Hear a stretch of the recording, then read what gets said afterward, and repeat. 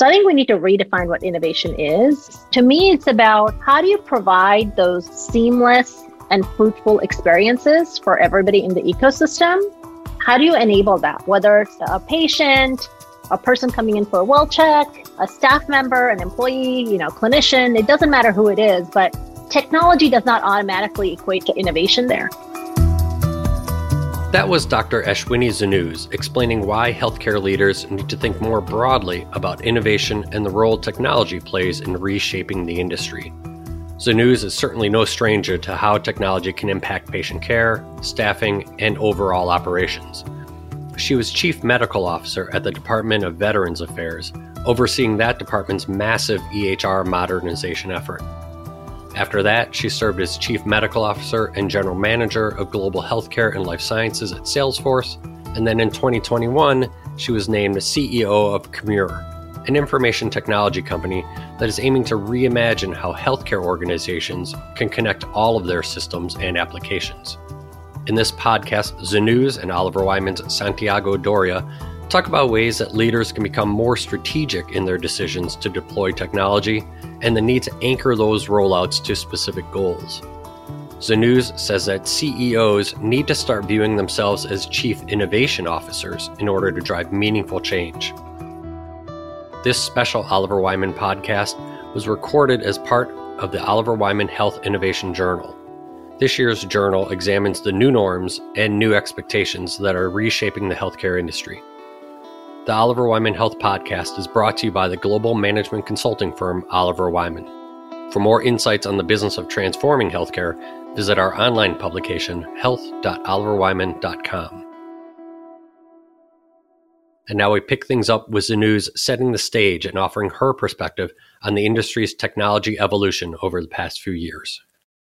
It's unfortunate that it's tied to a pandemic, but there has been a lot of rapid adoption and rapid growth of the technology, like innovation ecosystem, right? So I think that's a positive in one sense. But if you take a step back, I would say what we've actually enabled is innovation in pockets. And what we've enabled is incredible amount of money to flow in through venture, through PE, through all these different sources into the innovation to address like the specific pain points of any particular individual or a health system without thinking about the long-term consequences of how all of those need to be connected. What is the burden that somebody has to deal with at the end, and who shares the brunt of that burden? If you think about it, what we've actually landed on now is really a health technology disconnect. And it's a paradoxical problem. The more we innovate and the more consumer-centric and the more access-centric we've become, the more the patients, the people, the providers, and the payers, to some extent, the rest of the ecosystem for supply chain are left to connect all of the dots and navigate all of these new technologies. So I think we need to kind of take a step back and say, what do health systems particularly? And to me, I think, innovation, if you're going to put the person at the center that's getting care, you've got to focus on the health system and the provider of care. They need to take a step back and say, this is all great, what's going on? How do we make sure that there's forward momentum that is actually responsible innovation and that we're actually moving it forward in the right direction? That's super interesting. As you think that innovation in pockets, as you called it, this health tech disconnect, if you're in the shoes of the leadership of a health system that's seeing in the news all these different players and innovators come at them, what should they be thinking about as they try to bring it together while maintaining quality and delivering a better experience? Yeah. I say this because I was in the health systems majority of my life. I'm a provider by background, and I was in health system administration most of my professional career. And so if I had to step into those shoes, I would say there are three things that I would think about. First would be that we need to really redefine what innovation means for a health system and for healthcare. Technology is not innovation. Bringing in new technology is not innovation. I would say it's really a catalyst for innovation, but it's not synonymous. And I think it's a misconception that most of our industry seems to be subscribing to. So I think we need to redefine what innovation is. To me, it's about how do you provide those seamless and fruitful experiences for everybody in the ecosystem, how do you enable that? Whether it's a patient, a person coming in for a well check, a staff member, an employee, clinician, it doesn't matter who it is, but technology does not automatically equate to innovation there. Two, you need to then decide what is transformation for your health system, i.e., what is the end experience you're trying to focus on for your health system? What's your top 1, 2, 3 initiatives? And so I always say this when I talk to boards and when I talk to CEOs, I'm like, a CEO is really the chief innovation officer for a health system, for anybody in the healthcare ecosystem. You with your board are really thinking about what investments you want to make, what kind of meaningful changes you want to drive, and you're setting the priorities there. And that involves process and people and technology to get there. So that's the second thing. And I would say, lastly, we need to kind of define what success looks like for that innovation. Are you okay with just implementation of a process or a technology? Or have you set some kind of metric at the end to say, this is what success looks like for us? Because ultimately, in my experience, if you're going to set out an innovation initiative, it doesn't matter how technologically advanced or operationally focused it is. If you don't have end user adoption, it's going to die at the end of the day. Picking on your first point, we were talking about this shift away from this word of innovation and technology to enterprise strategy. Ash, can you tell us a bit more about that? Yeah, again, I go back to my initial point of if you take a group of health systems and you take multiple individuals within each health system and you ask them, what are your top 3 priorities? What does innovation mean to you? And what are you trying to transform? As an anecdote, you probably are going to get different answers for each of those things. What that means is every system is looking for different pockets and focus, and every individual in that system is likely looking for different pockets of innovation. Therefore, if you are a system administrator that's trying to drive value and quality, you're going to look for a point solution that drives that particular focus. If you're an IT manager and you're looking to drive efficiency for a particular system, you're going to focus on buying technology in that space. If you're a radiologist like me and you're trying to drive, process efficiency, you're probably going to buy solutions in that particular space. But you've got to have somebody looking at the end-to-end process. What does your operational system look like? What is your operating system for your healthcare system?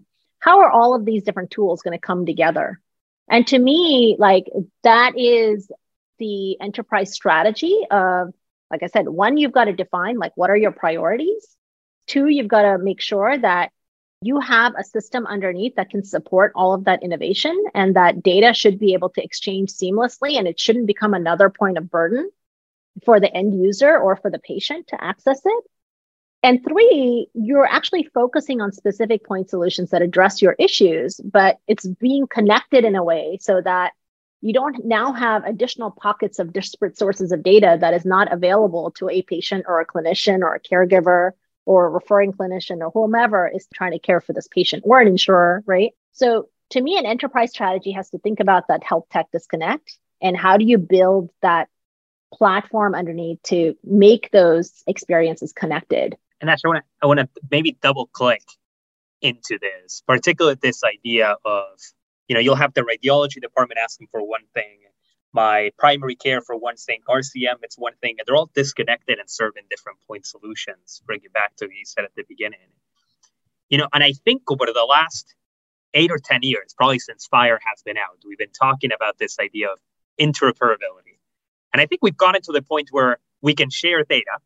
And you've made a quick point. Healthcare has a lot of data, but we don't make it actionable. So how does the operating system fit into that? What's the hurdle that we need to cross to go from I can see the data to I can actually do something with the data?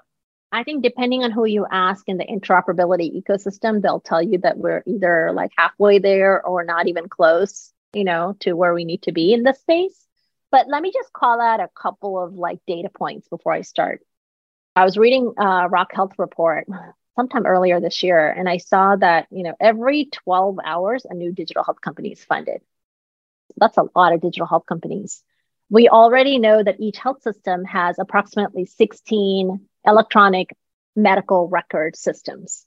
So now you're adding multiple digital health companies to an existing set of like 16 electronic medical record systems, and you're expecting a clinician that's taking care of a panel of patients to kind of go through all of these sources of data, and you're only increasing the data sources that you're bringing in for this poor clinician to sort through and for them to successfully care for this patient. So that's where I mean you have to have an operating system underneath, and that can have a couple of different meanings. Sitting in the position I am today, operating system I'm defining as a technology because that's what we're building. But if I took a step back from a health system point of view, an operating system is really also a process. It is, how are all of these tools going to connect to each other? What is the process for people to share that data? How do you go from data to insight? And what are you going to do with that insight, right? How are you going to drive population health? And that takes a combination of standardization of the data. It takes transactional data, like data at the point of care or data at the point of whatever you're trying to do, right? So it's transactional. And then an analytics system that can drive population health data so that you can kind of look at like a population as a whole and then look back to see how you can improve things, right? And that's just in the clinical ecosystem. Add to that operational efficiencies of how do you get these folks coming in more efficiently and taken care of inside of a health system. Add to that the payer-provider interactions, right? So you add to that the financial system, add to that scheduling and workflow. So you've got to think as an operating system for each healthcare to make sure that it's like meaningful and valuable. And I think that's where technology can be a catalyst, having the right tech stack to ensure that they talk to each other, they're sharing the data that you need to be shared in a format that's useful, and that you have the right data when you need it. It is an interesting shift away from interoperability as a data sharing mechanism to a data actioning mechanism. And you've mentioned this during that response, the tech stack. And I think, a couple of $100 billion later, and since 2008, I think healthcare has gone digital. We got EMRs, electronic, in 90% plus of health systems or hospitals and clinicians. But, often what we hear is my EMR can do that. So in the face of changing competition, innovators, and starting to make data actionable, what's the role of the EMR? If I'm a health system CIO or CEO even, how should I be thinking about the EMR as my tech stack? Again, I think it depends on the system. I'm a radiologist, and we were the first in the healthcare clinician world to get exposed to technology. I was a radiologist hanging up films and dictating into a microphone when somebody else transcribed what I was saying, and we put it into the system. We moved from there to digitizing imaging and getting, NLP and voice dictation. So we've come a long way in radiology just from a digital health landscape. And I'll be the first to say, I didn't like it when it first started. It was counterintuitive. I was really fast with the old archaic systems, and digital actually held me back, right? So it takes time. Adoption takes time. You've got to do it the right way, and you've got to make sure you're continuously changing and you're adopting and you're improving. So along came EMR. Again, when I first started practicing, we were writing paper notes and charts. It was efficient for that time, I thought, but as much as we complain about like the electronic medical record systems, they've done a lot for us. They are a great electronic data store. You can put everything in one place. You can go back to look at, what you wrote last year. You can look at your referring clinician notes. So there is a lot of data that's available within a system, and it is becoming easier to do retroactive research, right? So you can cull the data, you can do a lot of things with it. So I think there is a place for an electronic data store. Now, when you think about all of the technology in our lives, think about how far the telephone has come from where it used to be to where it is today.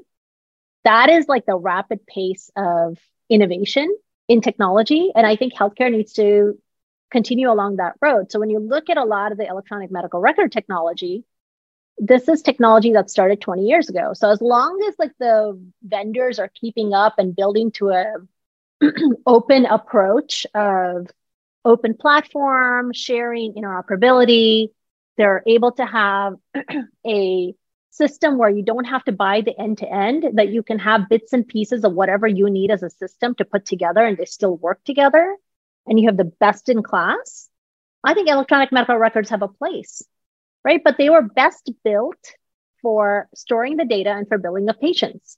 If they can do more than that and they can be competitive, I think there's an extension of that and coming into a platform. But until that, I think we have to look as health systems, as CIOs, as entrepreneurs, as innovators to say, how do we improve this and make it better? How do we go from like a landline telephone to a 30-pound, cell phone to what we have today, which is this incredible, computer that we hold in our hands every single day, that we can do so much more than just making phone calls, right? But that is the adoption, transformation that you want to see in technology, including in healthcare. It's better for everybody. So that's what I would love to see. And I think it takes more than what exists today as an EMR. And what role does Commure play then in connecting to that tech stack, to those existing connections that are there and making it better and switching from that landline to the iPhone? So we have built the first true operating system in healthcare. We have built a system that is an open platform. We prescribe to common standards. We're not trying to make our own standards in healthcare. And our operating system serves today health systems. And what we are aiming to do is take the best of their investments that they've made, whether it's their EHR or a laboratory system or a radiology system or financial planning system, connect it to the platform, take data from these different sources and make it actually useful and actionable, bring insights to action, to your earlier point, right? Not just transfer data, to actually provide data that's meaningful and useful.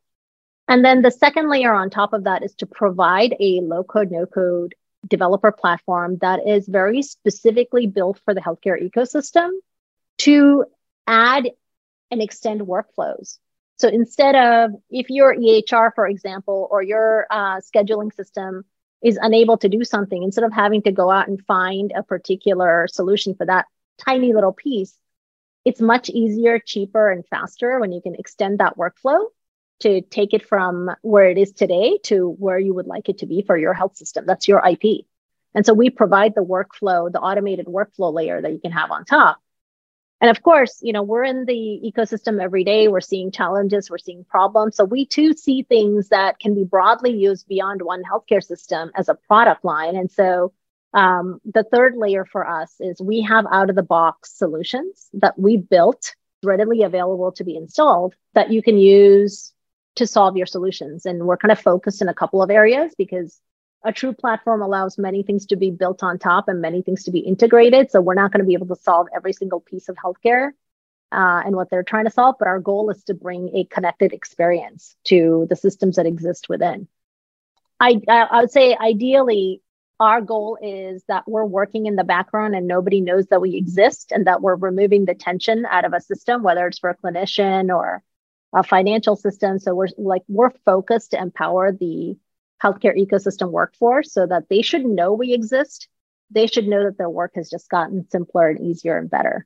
Can you share maybe some of the examples of, how does this translate into reality, into the front lines, if you will, for the hospital operations? Yeah. So again, we have a platform, like I said, on the back end. So we're working with a system, for example, that has 2 big EHRs.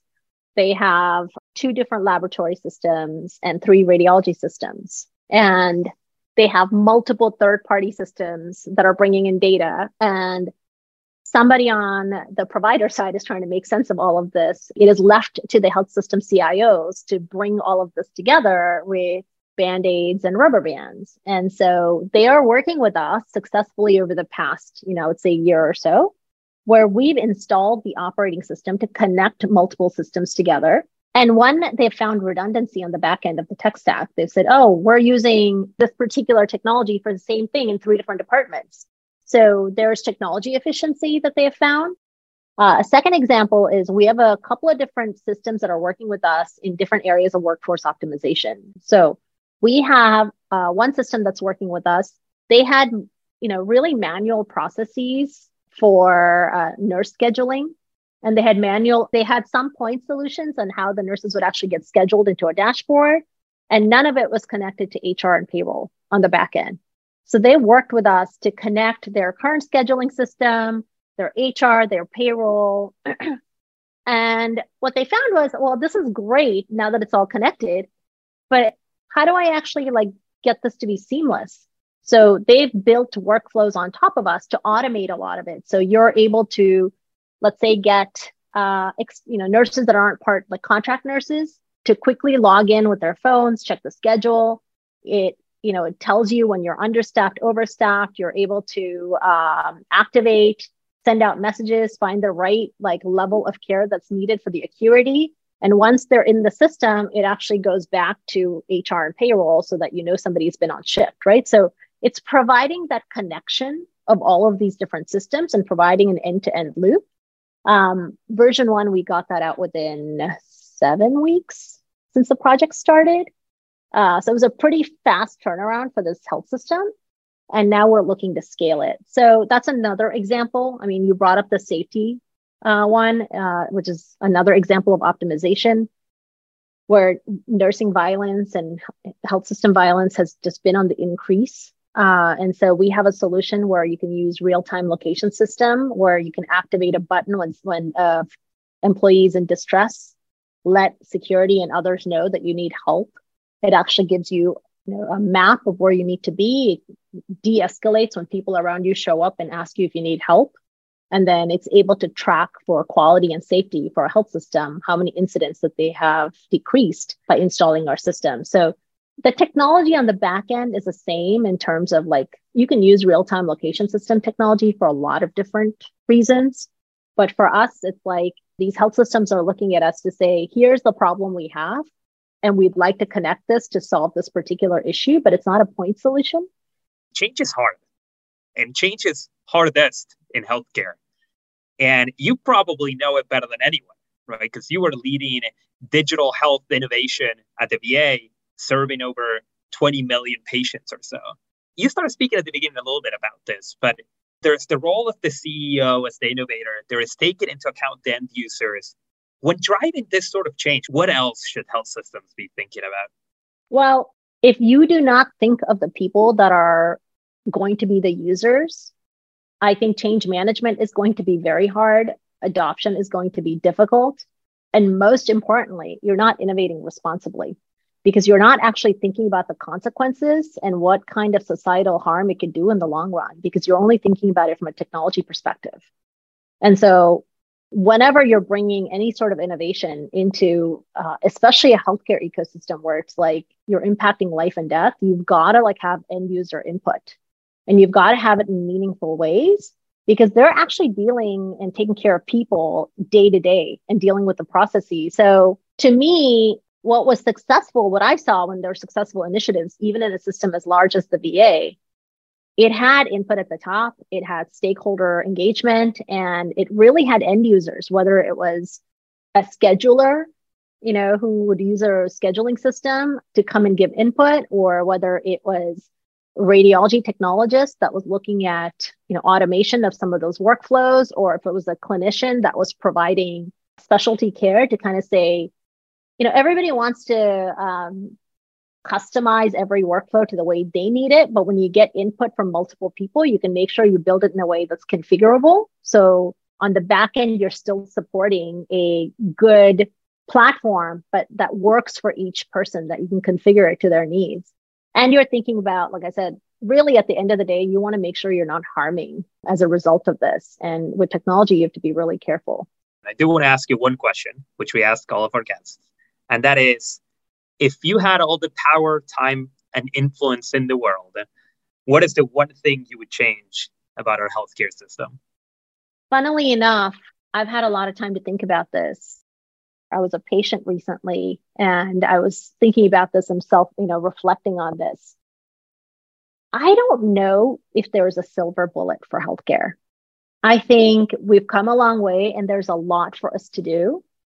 And I think actually, if we think about magical thinking for healthcare, we're going to fail. So I'm going to chicken out a little bit and tell you that there's no magic wand or power that's going to fix this. It's really grunt work and hard work. You got to just do the work and put in the work to fix healthcare. Now, having said all that, I would say, from my recent experience as a patient and from my previous experiences actually as a caregiver, I would tell you that healthcare is extremely fragmented and disempowering sometimes for a patient, especially one who is like chronically ill. So if I could really fix anything, I would focus on how do you have an integrated service for the patients who are really ill, and how do you ensure that there is connectivity of the data, because most of these patients have comorbidities. How do you have care navigation for these patients so that they don't have to bear the brunt of the burden of the care coordination and navigation? And how do you take the work out so that these, the patients that have to go in multiple times into these health systems have a wonderful experience? And I think all of that goes to like removing the friction and having a really removing the fragmentation from the health system experience. So really, the answer to your question is we have to do the hard work, Santiago. It's not easy. Power and influence will not fix this. Thank you, Ash, for taking part of the conversation. It's certainly inspiring. I'm excited for the path ahead. Thanks, Santiago. Excited to be here, and thanks for having me on. Thank you for listening to the Oliver Wyman Health Podcast. The Oliver Wyman Health Podcast is brought to you by the global consulting management firm Oliver Wyman. For more insights on the business of transforming healthcare, visit our online publication, health.oliverwyman.com.